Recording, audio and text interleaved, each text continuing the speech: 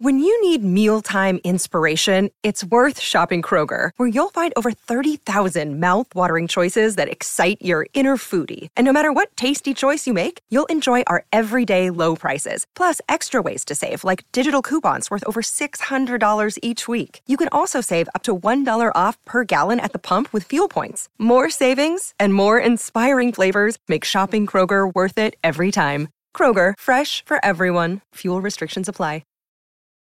The end of one chapter, you have Jesus say, all right, well, let's get out of here. And then the next chapter begins, and it's just Jesus sermonizing. It seems like some sermons were just inserted in there. And so I don't know, man. You've never tried to leave a party with my wife. You can say, let's get out of here, and then have lots and lots of talking before you leave. And maybe they were drunk. Maybe they were like, but then, so, no, listen. Hang on, guys. Dude, let me just tell you this last thing.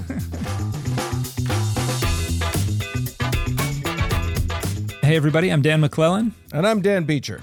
And you are listening to the Data Over Dogma podcast, where we increase public access to the academic study of the Bible and religion, and we combat the spread of misinformation about the same. How are we doing today, Dan? Good. We've got mysteries to solve this week. I'm excited. It's a whole week of whodunits. It's a "Have you seen this boy?" episode.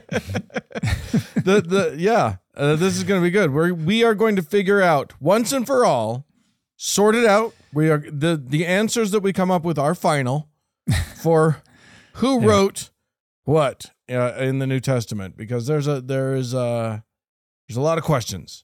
Out there. Yep. This is a controversial topic. Every time I bring this up, I know that there are people on YouTube who are going to dedicate videos to why I'm a moron. So we're just going to lay those reasons out on the table right now. Yeah, absolutely. There will be no doubt regarding why I'm a moron after this episode. So and I'll be even more of a moron for just believing you. So this is great. That is the racket that we're getting away with here. Yeah, so, exactly. One day we'll even make money at it too. Yeah, we'll see about that. I'm not counting my horses. As the great poet said, today is not that day.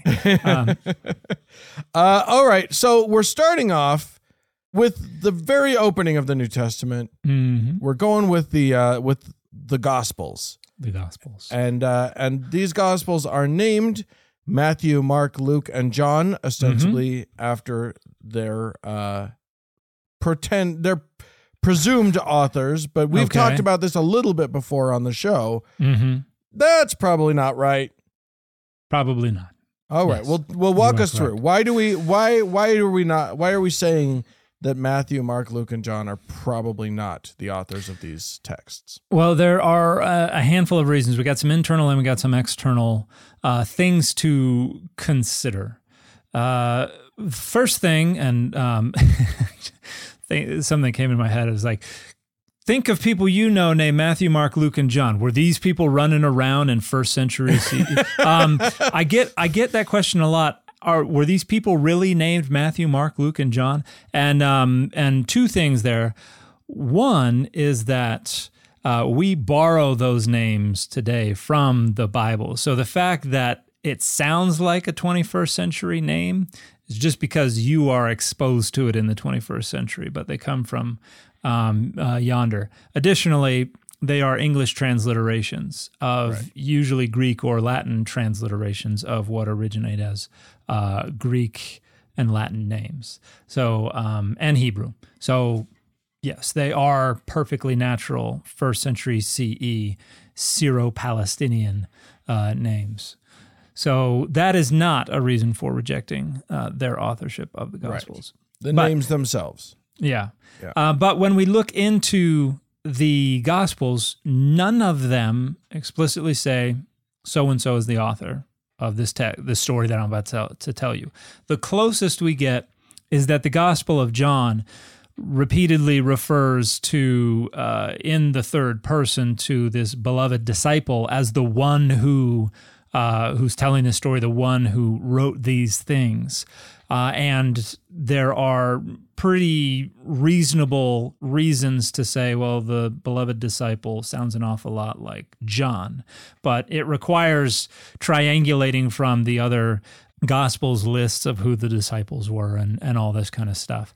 Also, it's already creepy to be writing about yourself in the third person. That's already a little weird. Don't go referring to yourself as beloved then. Come on, man. That's just say, weird. Call me Ishmael. That's right. That's how you do it. This is, we're going to be honest. But there's an interesting thing when we look in John at the very end, as you have kind of the wrapping up of the book, you have this statement, and this is the one who wrote these things, and we know that his testimony is true. Oh. Who's we? Yeah. Because suddenly we are narrating this story. And so we've got a little complexity here, Yeah. and there are a handful of different ways to approach this.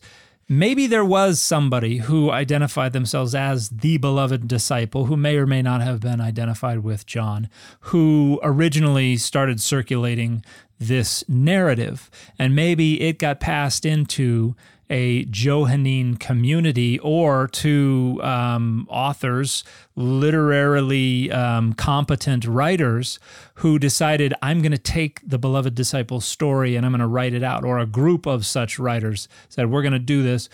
Or the beloved disciple or a scribe on the beloved disciple's part wrote out the Gospel of John, and then it was edited by a group, maybe a community dedicated to this telling of the gospel story, a Johannine community or group of authors or something like that. And they're just providing this little final note at the end. We don't have an indication of when the we breaks in and when the beloved disciple is speaking. So, but the long and the short of the claim of the end of the book is everything was written by the beloved disciple except this part. This is the part about that part. Yes, this is not the greatest story ever told. Right. This is this is a tribute. This is a tribute. That's right. And so it gets a little complex, and there are reasons to think that there are multiple editorial layers in the Gospel of John as well. In addition to somebody sneaking in and saying, yeah, we know that it's true, we have some narrative incongruities. Like you have, there's a part, I forget exactly which chapter, but they're in Jerusalem and there's sermonizing going on, and then it says, so they crossed over to the other side of the Sea of Galilee. That's on the other side of the country. And so it kind of leaps. There's a big leap. They did not say Jesus walked all the way back up to the Galilee and was on one side of the Sea of Galilee. So either some stories got put together or some stories got taken out, leaving this kind of incongruity. There's another one toward the end of the Gospel of John. I think it's in like chapters 13, 14, 15, 16, something like that. The end of one chapter, you have Jesus say, all right, well, let's get out of here. And then the next chapter begins, and it's just Jesus sermonizing. And it's like 2 to 3 chapters of Jesus sermonizing. And then the next chapter after those begins, so they got out of there. And like you can take out all those sermons and it says, Jesus says, let's get out of here. So they got out of there, which is a lot more fluid, a narrative flow. It seems like some sermons were just inserted in there. And so I don't know, man, you've never tried to leave a party with my wife. You can say, let's get out of here, and then have lots and lots of talking before you leave. That is a thing that can happen. And maybe they were drunk. Maybe they were like, but then, so, no, listen. Hang on, guys. Hang on a minute. Dude, let me just tell you this last thing. So there are reasons to think that the Gospel of John has gone through some editorial work. It has had work done. And so who is telling the original story? If the beloved disciple is just responsible for the original phase of that story, how many other layers are there? And can we say for sure that this beloved disciple was the Apostle John? So John is probably the closest we get to something where we can make a reasonable triangulation of a name for an author, but we also have indications that that author is definitely not responsible for everything in John, and we don't have a good idea of how much any such author is responsible for. Now, when we get to Matthew, Mark, and Luke, the only one who, the Gospel of Matthew is the only one that is identified with an actual disciple of Jesus. So that's the only one that has any kind of claim to having been eyewitness testimony. But we don't have any identification of the author as Matthew. And we'll get in a little bit down the road into why that authorship may have been assigned. And then when it comes to Mark and Luke, Mark was not an apostle. Luke was not an apostle. Luke explicitly is saying, I did research, I gathered stories, and so that it is explicitly second to third hand. But again, no one is saying, this is my name. Right. The earliest designation of these four Gospels as having been written by Matthew, Mark, Luke, and John, as we know those figures today, comes around 175, 180 CE. So probably a full century after they were originally written. And we get this early Christian author, one of the most important early Christian authors, Irenaeus of Lyon. Don't say lions or everyone will come after you in the comments section. That's a lesson I learned the hard way. Because you got to curate when you're going to go with a more authentic pronunciation of non-English names and when you're not. Yeah. And between Irenaeus and whenever these texts were composed, we have a few different ways that the Gospels are referred to. Our earliest attestation of the texts that we now know as the four Gospels don't group them together into individual Gospels and don't name them. They don't assign authorship to them. We have quotations, and they're also bleeding into each other. Like some of the quotations don't exactly match. They could be from Mark, they could be from Matthew, or maybe that's probably from Matthew, but there's a little Markish thing over here. And then other times they fit exactly what we now have. But no one ever says this is from this gospel, or no one says this is from a gospel. When we get to the second quarter of the second century CE, so between 125 and 150, we have references to the memoirs of the apostles. We have kind of generic references to the whole group of texts that are sometimes referred to as gospels, but we don't have authorship assigned to them. And one of the things that this is likely indicating is that there's not a lot of importance assigned to who authored them.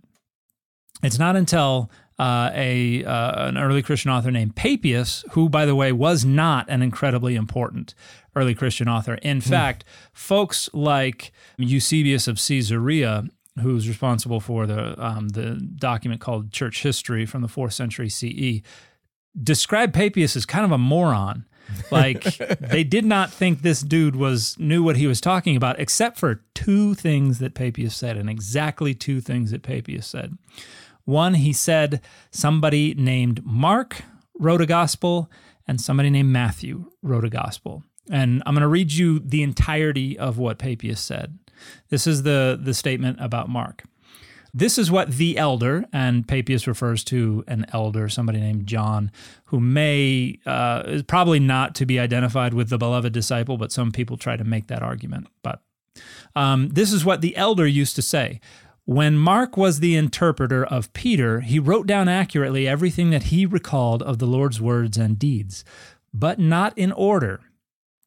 For he neither heard the Lord nor accompanied him, but later, as I indicated, he accompanied Peter, who used to adapt his teachings for the needs at hand, not arranging, as it were, an orderly composition of the Lord's sayings. And so Mark did nothing wrong by writing some of the matters as he remembered them, for he was intent on just one purpose, not to leave out anything that he heard or to include any falsehood among them.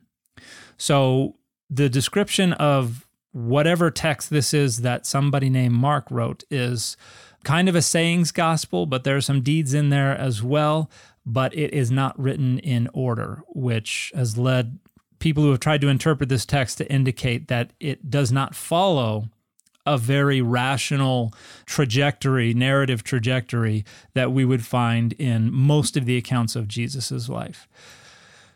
Trying to identify this with what we now have as the Gospel of Mark doesn't make sense. Okay. Because the Gospel of Mark as we have it now is in order, at least as far as we can tell. There's nothing that is clearly out of order. The synoptic Gospels, Matthew, Mark, and Luke, follow a very, very similar order. This is basically a one-ish year ministry that starts in the Galilee, ends up in Jerusalem. Everything is in an order. John is the one who kind of mixes it up with a 3-year ministry, and there's going back and forth. And so John is kind of out of order, but Mark is not. Yeah. Now, here's what Papias says about Matthew.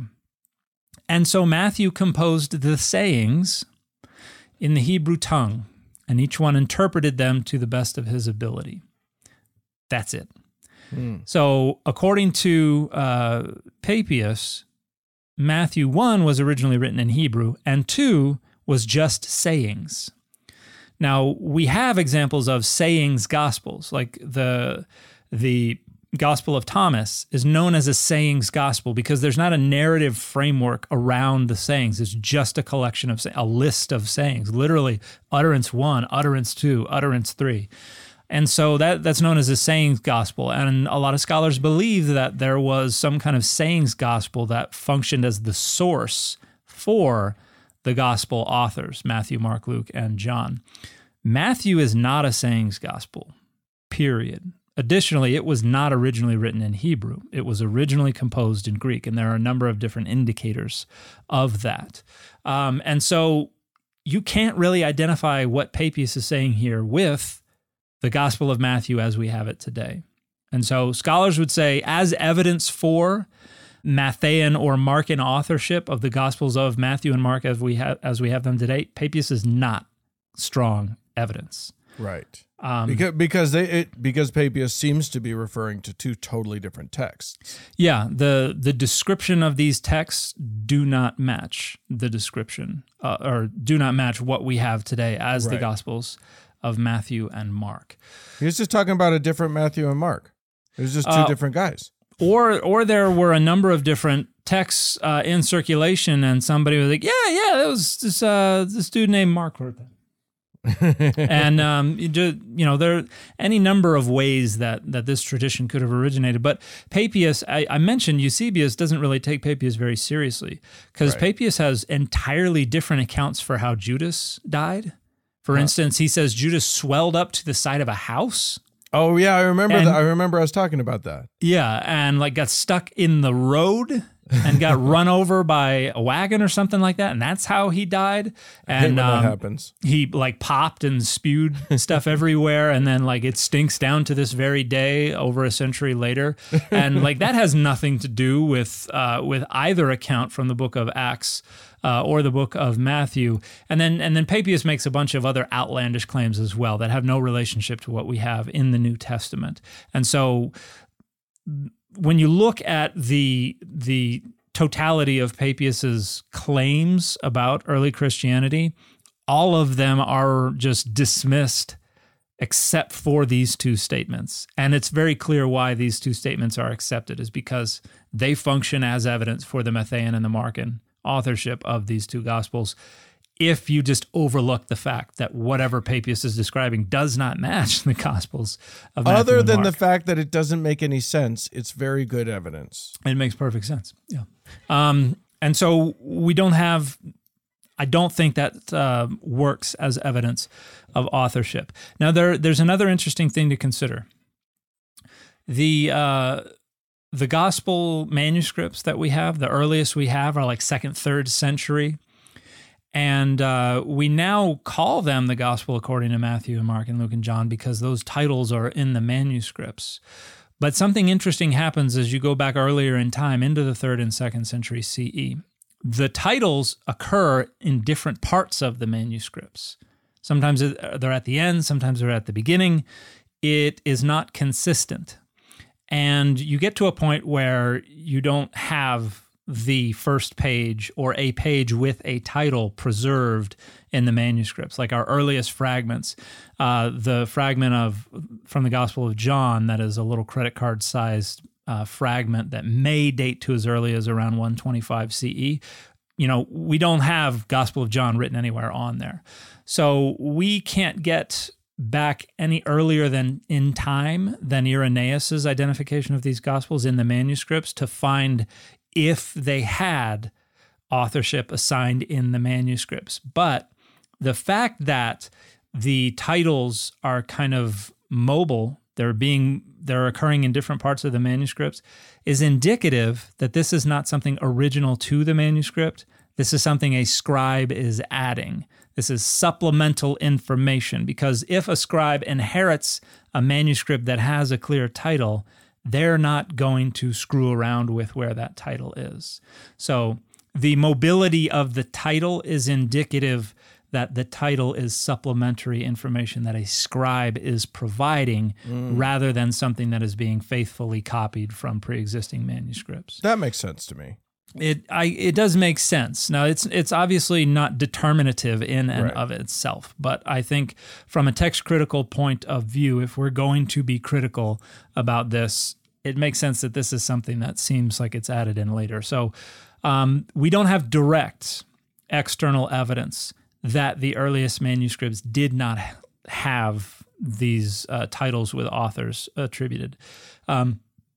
But based on deduction, it seems unlikely that they did. We don't see anybody referring to authors until we get to Irenaeus at the end of the 2nd century CE. Now, another consideration is that we can explain how someone might come up with Matthew, Mark, Luke, and John as the 4 names of the gospel authors, because the most prominent disciples of Jesus were James, John, Peter, and Paul. So those don't match Matthew, No. Mark, Luke, and John. But here are some reasons that you need to replace some of these. And if you want those reasons, you're going to have to hold on, because I'm going to make Dan take a break. And we're going to come back with those reasons after this. Your brain needs support, and new Ollie Brainy Chews are a delightful way to take care of your cognitive health. Made with scientifically backed ingredients like Thai ginger, L-theanine, and caffeine, Brainy Chews support healthy brain function and help you find your focus, stay chill, or get energized. Be kind to your mind and get these nootropic chews at ollie.com. That's OLLY.com. These statements have not been evaluated by the Food and Drug Administration. This product is not intended to diagnose, treat, cure, or prevent any disease.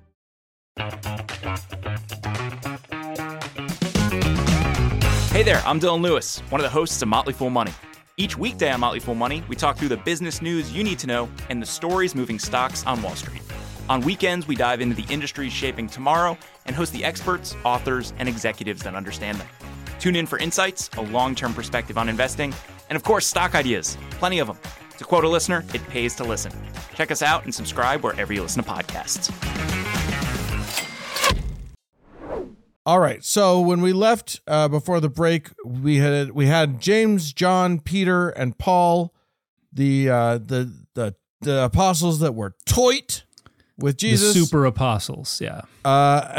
And they are not Matthew, Mark, Luke, and John. So get us there. Cross One of that them bridge is. for us. Oh, one of them is. So we're gonna the beloved disciple is the closest to identifiable with one of those 4.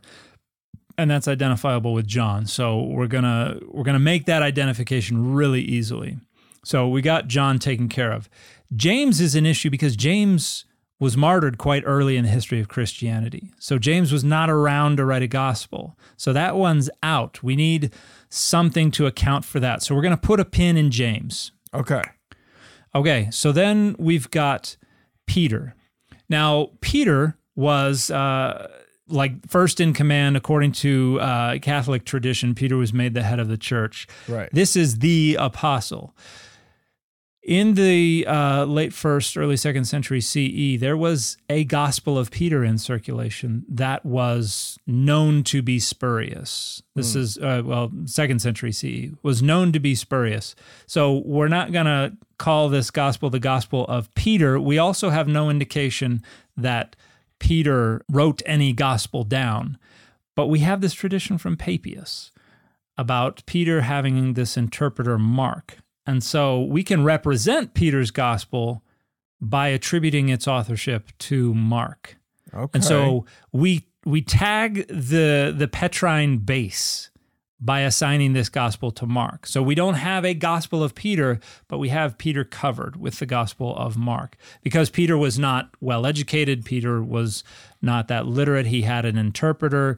Mark was very clearly written in Greek, so we're going to say Mark wrote it, and that tags Peter's base. So we got Peter and we got John taken care of.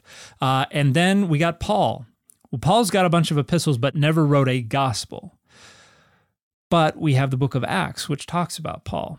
And in the book of Acts, Paul has a travel companion who is named Luke. Okay. And so we can attribute the authorship of the gospel now known as Luke and the Acts of the Apostles to that traveling companion of Paul. And in that way, we have tagged the Pauline base as well. So we have stories that we can say come from Paul, Peter, and John, even if the authors of the Gospels are different, Mark and Luke. So that leaves the Gospel of Matthew.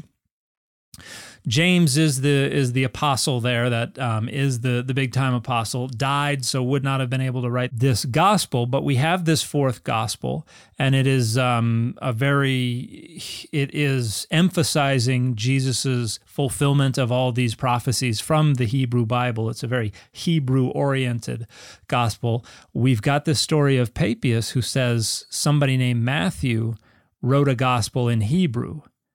Well, it just so happens that the gospel we now call Matthew has a tax collector who goes by Matthew in there, who figures prominently and does not figure prominently in any of the other gospels.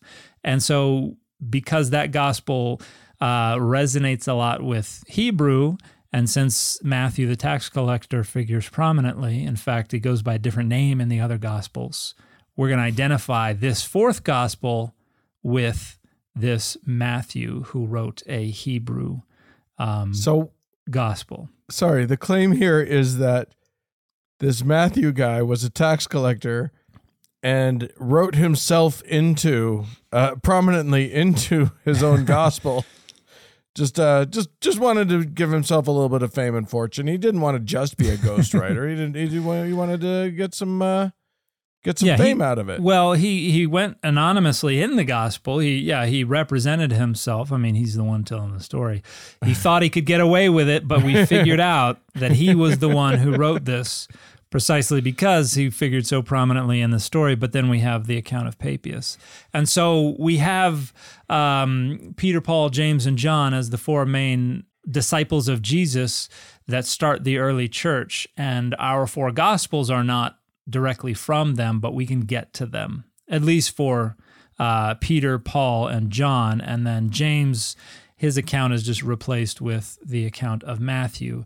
And so Papias's story doesn't really line up with what we know about these Gospels, but probably contributed to how in the decades between Papias, who was second quarter of the 2nd century CE, and 175, 180, it's the fourth quarter of the 2nd century CE, somewhere in between there, people took Papias's account and used it to put together this notion that, Matthew, Mark, Luke, and John were the four authors of the gospel. And here's an interesting thing.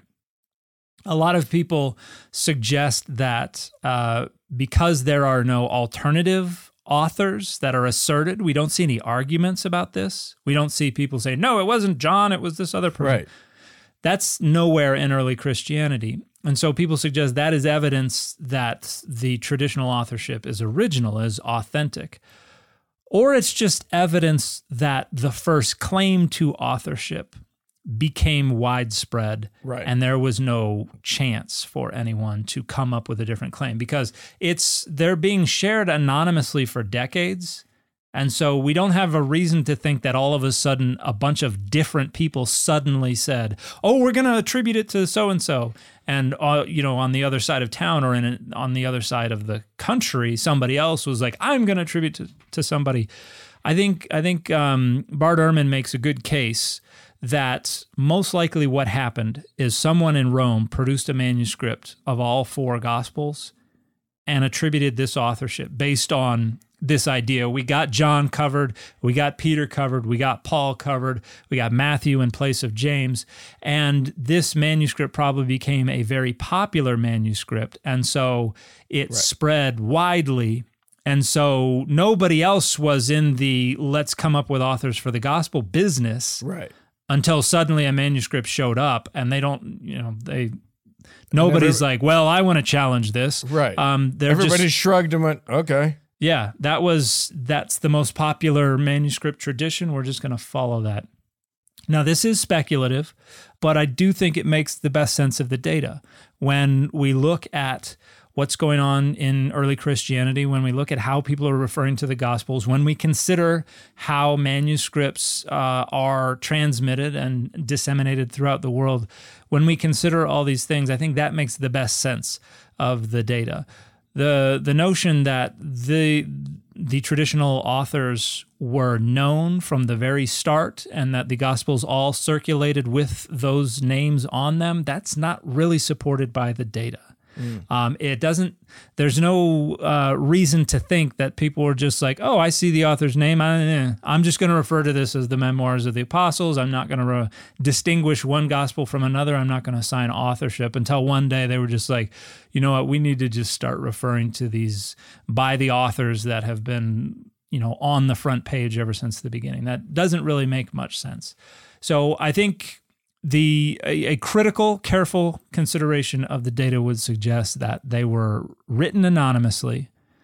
No authorship was assigned to them in the earliest decades of their transmission. And then in the mid-2nd century CE, you begin to have Matthew, Mark, and by 180, by the time of Irenaeus, someone has decided we're just going to put these authors' names down in a manuscript that became very influential in the spread of the Gospels. And so that's the tradition that Irenaeus has. That's the tradition that Irenaeus publishes. And by that time, it's too late for anybody to try to come up with an alternative tradition. Right. Can I admit something silly? I'll think about it. Look, I am not someone who has. I've never read the Bible cover to cover. And I intend to at some point. I probably should have done it before the show, but I haven't. And it's a big commitment. Yeah, it's a big book. It's a big and difficult book. But I also, it just hadn't occurred to me that Matthew, Mark, and Luke are not beloved characters from, they're not disciples. They're not. There's no stories about them in these books. That hadn't occurred to me that they're just authors or attributed authors. Yeah, we don't really have. So Luke is a traveling companion of Paul in the Acts, and then Matthew is the tax collector. That's the name given to the tax collector in the Gospel of Matthew. But Mark is not a character who says or does anything anywhere. And so, their authorship of the Gospels is their entire claim to fame, really. Interesting. Yeah. That's nuts. Okay. Yeah. So there we go. That's the first 4 books of the Bible. And then one dude claims to have written a lot of the New Testament. Yeah. So let's jump to Paul, and further our whodunit. Yeah. With the epistles. Yes. The plot thickens with the Pauline epistles. Now, as most people find them in contemporary Christian Bibles, if you look in the King James Version, if you look in any modern Bible, you're going to find them in a specific order. And it's not when we think they were written, it is the length of the epistle. But really? Yeah. So Romans is first because it's the longest. And then the ones that have more than one edition, so you've got 1 Corinthians, 2 Corinthians, 1 Thessalonians, 1 Timothy, 2 Timothy. Those, it is the length of the first one that is determinative on where it falls, but they stay together. Sure. So you've got Romans is the longest, 1 Corinthians is the second longest, Galatians, Ephesians, Philippians, Colossians, 1 Thessalonians, 2 Thessalonians, Timothy, Titus, Philemon. And then at the very end, it's actually longer than most of the epistles that comes before it, but we have Hebrews, which is definitely not written by Paul. There are some very traditional folks who might try to make the argument that Paul wrote it, but no scholars really accept that. But it is tacked on at the end because it's it is kind of grouped with the Pauline epistles, but its authenticity was doubted even when they were putting this together. And so they were like, we're just going to put it at the end. That one's at the back. Bringing up the rear, but there were still important things in the epistle to the Hebrews according to the early Christians, and so they didn't want to get rid of it. So they were just like, just put it in the back, and we'll pretend that Paul wrote it. And I assume we're going to get into why we think that it's not written by Paul. We can. Yeah. It is completely different in literary style, in genre, in content, in how it conceptualizes Jesus's relationship to God, Jesus's relationship to angels, Jesus's mission and identity. Like, everything is different. Wow. But it does say some things that were critical for the formation of early Christology and the early church, and so they just didn't want to let it go. Right. But when we look at the rest of the Pauline epistles, and this is where sometimes apologists and conservative Christians, they will frequently insist that critical scholarship just presupposes that any claims to authorship are false. And that's simply not true, because critical scholarship agrees that at least 7 of the Pauline epistles were written by Paul or were dictated to a scribe by Paul. Okay. And so according to a critical approach, we confirm, or at least to the degree that we are able to, we confirm and agree that Paul was the author of these things. So the notion that critical scholars approach a text convinced or presupposing that the claimed author was not the author is simply false. Now, the 7 Pauline epistles that are considered authentic or genuine are First Thessalonians, 1 Corinthians, and 2 Corinthians, Galatians, Romans, Philippians, and Philemon. Now, we have 2 other types of Pauline epistles. We have Pauline epistles that are called disputed, and then we have Pauline epistles that are called spurious. Oh. The disputed ones are where scholars are kind of in disagreement. There's not a clear consensus. On the more critical side, you will have scholars who reject Pauline authorship. On the less critical side, you will have a lot of scholars who assert Pauline authorship. And those are 2 Thessalonians, Colossians, and Ephesians. And so for those 3, it's a mixed bag. Maybe they're written by Paul, maybe they're not. The last 3 are 1 Timothy, 2 Timothy, and Titus. These are known as the pastoral epistles. And these are ones that most scholars consider spurious. The scholars that assert Pauline authorship of these epistles are in the minority. In fact, there was I think it was 2008 or 2009, there was a poll, an informal poll that was conducted at the British New Testament Society Conference. And they had, I think they had like 107 or 108 respondents to this poll. And the poll was basically, did Paul author this epistle? And it went through every epistle. Mm-hmm. And for the genuine Pauline epistles, like nobody said no or I don't know. The 3 answers were yes, no, or I don't know. When you get to Hebrews, I think only 1 person said yes. Like the other 107 said no. And by the way, this is not a very liberal conference. This I would characterize as a more conservative group of New Testament scholars. When you get to the disputed, it's because it's conservative, not as many said no as said yes. But then on the for the spurious Pauline epistles, the pastoral epistles, I think you had like 55% said no. Another 20% said, I don't know. And then about a quarter of the scholars said Paul wrote them. And so that's not an overwhelming consensus, but that's a good majority. It's a pretty strong, Yeah, it's a strong consensus that we cannot confidently say Paul wrote these. Right. And I'm hoping to work, my sister, who is the director of data and analytics for a university, is going in with me on a survey of biblical scholars to try to produce an actual state of the field thing. And this is one of the big questions we're going to try to get a lot more respondents for, be a lot more robust about. Love it.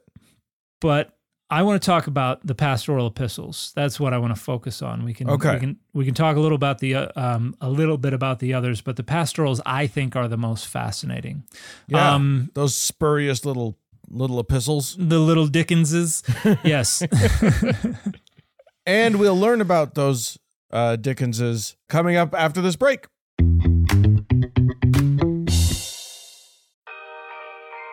When Johann Rall received the letter on Christmas Day 1776, he put it away to read later. Maybe he thought it was a season's greeting and wanted to save it for the fireside. But what it actually was a warning, delivered to the Hessian colonel, letting him know that General George Washington was crossing the Delaware and would soon attack his forces. The next day, when Rall lost the Battle of Trenton and died from 2 colonial Boxing Day musket balls, the letter was found, unopened, in his vest pocket. As someone with 15,000 unread emails in his inbox, I feel like there's a lesson there. Oh well, this is The Constant, a history of getting things wrong. I'm Mark Chrysler. Every episode, we look at the bad ideas, mistakes, and accidents that misshaped our world. Find us at constantpodcast.com or wherever you get your podcasts.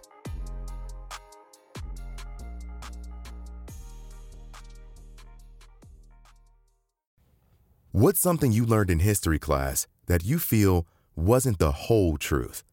Better yet, what's something you didn't learn at all that was omitted completely? That's what I'd like to call redacted history. I believe that all history, no matter how good or bad, needs to be told. There are wars, massacres, battles, and entire historical events that are just not in our school's history books. Have you ever heard of Mary Bowser? I didn't think so. My name is Andre White, the host of the Redacted History Podcast, the place where history's forgotten events, heroes, and villains get their story told, one episode at a time. So come huddle around the campfire with me and get ready to hear the stories that you were robbed of. And get comfortable. We're going to be here a while. The Redacted History Podcast. Real history never dies. Stream the Redacted History Podcast on Apple Podcasts, Spotify, or wherever else you get your podcasts. All right, let's get into it. These pastoral epistles have been languishing long enough. We need to figure out what the heck's going on with these guys. So these are called the pastoral epistles because rather than being like instructions and counsel and responses to questions being written to a whole community, a whole congregation in a specific city, they're being written to specific disciples. 1st and 2nd Timothy, to Timothy, and then Titus to Titus. And they have more of a pastoral tone. It's not so much, hey, everybody, thanks for doing this. You're still not doing this well enough. Keep on keeping on. It's more like, hey, man, I know you're going through a rough time. And it's kind of trying to help these folks out. Now, there are a number of issues with assigning Pauline authorship to this. The first is that when you look at the places that are mentioned in these epistles and what historically is going on, it's not easy to fit those places and those circumstances into kind of the reconstruction of Paul's life, particularly if you use the account from the book of Acts, which describes Paul's journeys and things like that. Yeah. They are kind of outside of the clearest journeys and stops and places that Paul was staying. So internally like that, it's a little unclear. Next, the language is very, very different. In fact, there have been some word studies done. If you ignore names and place names, there are about 850 words that occur in the pastoral epistles. And a full third of those 850 words are not used a single time in any of the other Pauline epistles. A third? A third. And that's huge. And that's not just the genuine, that's the genuine and the disputed. A third of the words in the pastoral epistles. And they're concentrated in different books. Like 2 Timothy has the fewest unique words. But a lot of the language in the pastoral epistles is very unique to the pastoral epistles. Now, so we've got a different genre, we've got some different language, and folks will say, yeah, well, Paul's writing to different people. It's not surprising that he would change his tone, that he would use different language. He has different rhetorical goals, so that's natural. Granted, that is not determinative in and of itself. But if you look at the occurrence of these words, you take that third of those 850 words, the majority of them are concentrated at the end of the 1st century CE and the beginning of the 2nd century CE, within Hellenistic philosophical writings and within the writings of early Christians.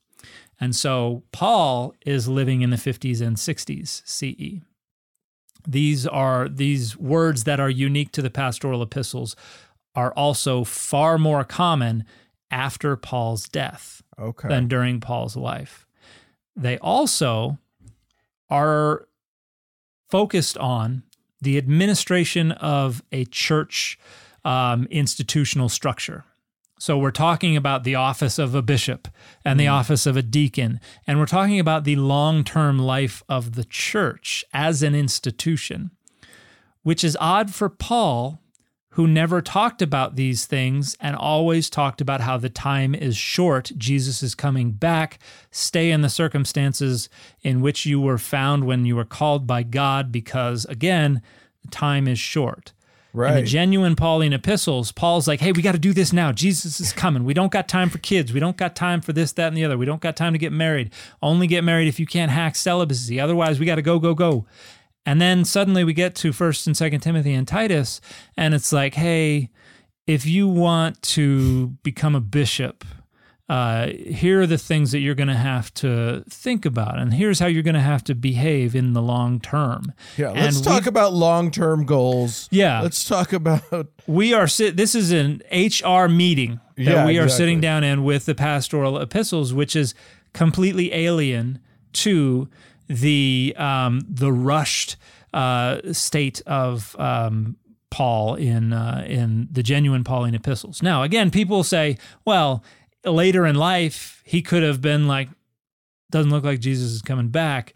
Maybe I should, get that 1,000-yard stare. I need to have a more long-term perspective. Sure, that's possible, but I don't think that makes best sense of the data.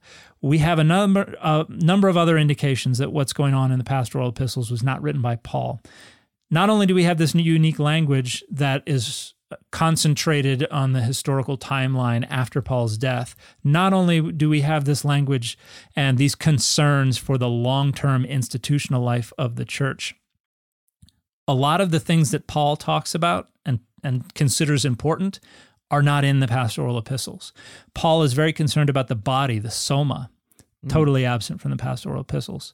Paul talks about the time being short, totally absent from the pastoral epistles. Where there is overlap in these thematic discussions, the pastoral epistles discuss these ideas differently and in a less sophisticated way. For instance, the idea of righteousness is very different in the pastoral epistles than it is in the genuine Pauline epistles. Paul talks about being in Christ, and in the pastoral epistles, the concept of being in Christ is entirely different. Paul's concept of the relationship of faith to works in the genuine Pauline epistles, genuine Pauline, not genuine appalling. The appalling epistles. That's a different category. Paul talks about being in Christ, faith and works. The Pauline, the fact that both of these words start with P is starting to get under my skin a little bit. The pastoral epistles are a lot more misogynistic than the genuine Pauline epistles. So we have these statements about, I will not allow a woman to speak in church. Women must remain silent. If they got a question, let them ask their husbands at home. Ouch. And then people will point to, well, you got 1 Corinthians 14. In 1 Corinthians 14, we have these statements about women being silent in church.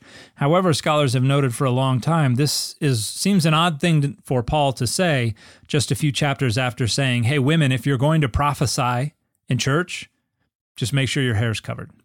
Right. So right. It seems like an odd thing to say, and it also seems to disrupt the logical continuity of the rest of chapter 14.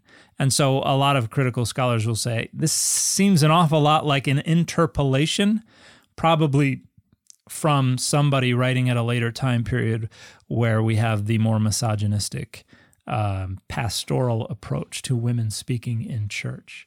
So all of these things combine to convince the majority of scholars, not all scholars, but the majority of scholars, and an even stronger majority of critical scholars, that the pastoral epistles were not written by Paul, but were written decades after his death by someone writing in Paul's name in an effort to arrogate to their epistles that kind of authority over the church. And when we look at the early church, there's not a ton of external evidence, but we do have some evidence that there were early Christians who raised doubts about the authenticity of the pastoral epistles. For instance, there's a very early, I think it's P46. I may be mistaken, but there's a Chester Beatty papyrus manuscript that contains all of the Pauline epistles. It is the earliest witness to the Pauline corpus. Pastoral epistles are not in there. Codex Vaticanus, one of our most important uncial manuscripts from the mid to late 4th century CE. Sinaiticus and Vaticanus are probably our two best uncial manuscripts, which contain the entire Bible, the Septuagint, as well as the New Testament. Pastoral epistles omitted from there. According to some writers, Tatian, who was an early Christian who put together a harmony of the Gospels known as the Diatessaron, rejected the authenticity of 1st and 2nd Timothy, but accepted the authenticity of Titus. And then we've got a dude named Marcion, who is widely condemned as a heretic from the 2nd century CE. Marcion was making a case that the Old Testament needs to be abandoned entirely, and we should really just stick with Luke and the Pauline epistles. That's really the core of Marcion's gospel. And it's likely that Marcion's argument is what ginned up concern for preserving the Hebrew Bible. And Marcion omits the pastoral epistles. Paul is like his man. Yeah. All that matters is Luke and Paul, and even he doesn't think the pastoral epistles are genuine. Now, most people are going to say, well, he's a heretic, doesn't matter what he said. Great, that's fair.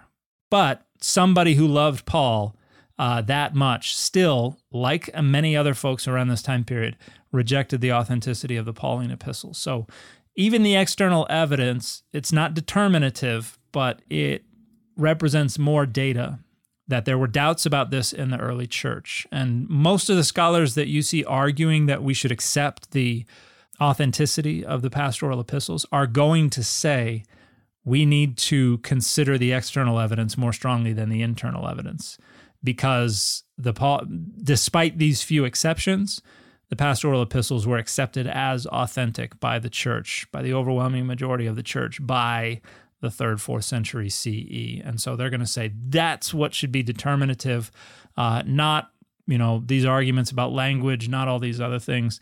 And there are scholars who have done linguistic analysis to say, well, if we look at these features of language, the differences between the pastoral epistles and the genuine Pauline epistles are not as big as people have made them out to be, which, we still have a lot of research to do in that field.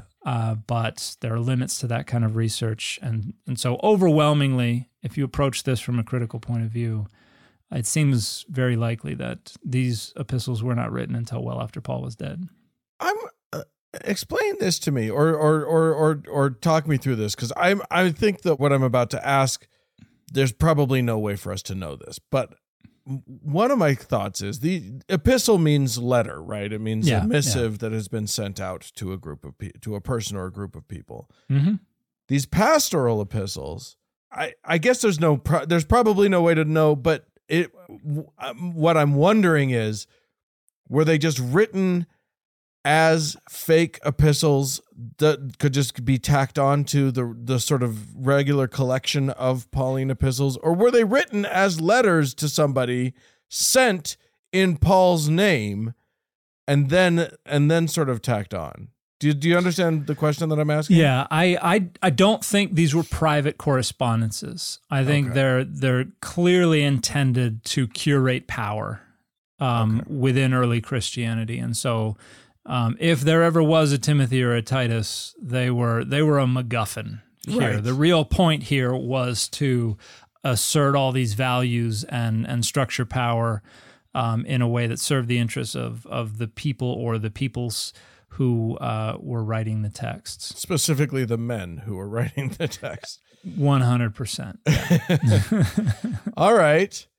Well, that's crazy to me. I love that we have been able to look at this through a number of lenses and come up with some, I find them very compelling cases that these are not Paul. Like that. Yeah. That 1/3 thing is blowing my mind, man. That is crazy. And as anyone who's like written quite a bit knows, you know your words. You know what I mean? Like you don't change up your whole vocabulary because you're writing to a different audience. You can change up how you write and when you're writing, but like 1/3 of your words change. You can count on me saying data. You can count on me saying pure and utter nonsense. There are a lot of ways you could tell if something is not my voice. And yeah, I don't change it up too much depending on who I'm talking to. So yeah. Well, there you go. The whodunit is we don't know. That's who done it. At least in this case, Paul didn't done it. Who ain't done it is the better question in this case. And it does seem to be that the answer is Paul and Matthew and Mark and Luke and maybe even John. All right. Well, there you go. Have fun with that. It doesn't change, what the text means and whatever, and it doesn't have to call into question the sacredness of it. But it is interesting to note that it may not be what it purports to be, and that's of interest anyway. Yeah, and I think there are passages in like Timothy, for instance, 2 Timothy 3:16, ye old, all scripture is God-breathed and is useful for instruction and for reproof and all this kind of stuff. I think the fact that this doesn't seem to have been written by Paul is important.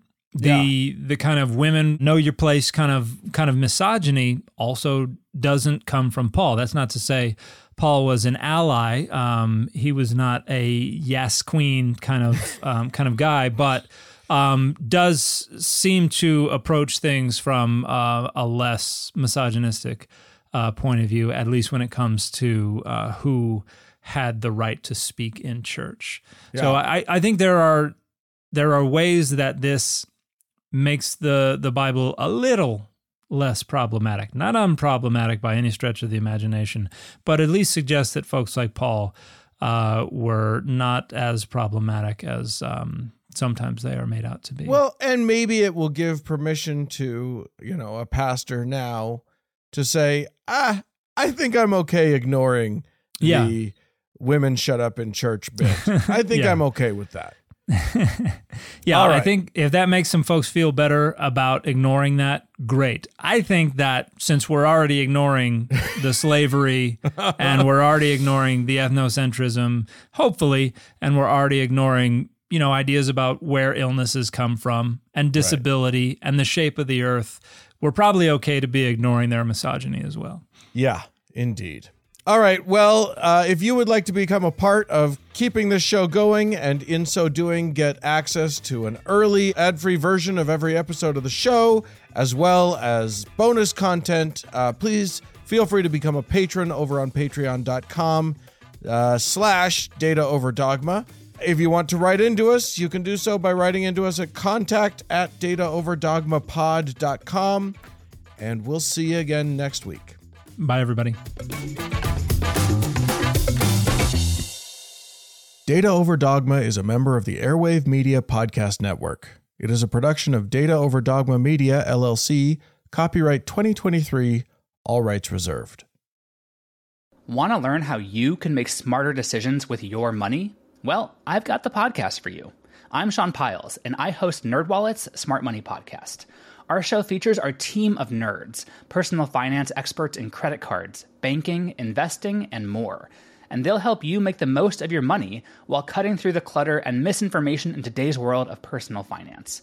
You'll get clarity on strategies to help you build your wealth, invest wisely, shop for financial products, and plan for major life events. Listen to NerdWallet's Smart Money Podcast wherever you get your podcasts.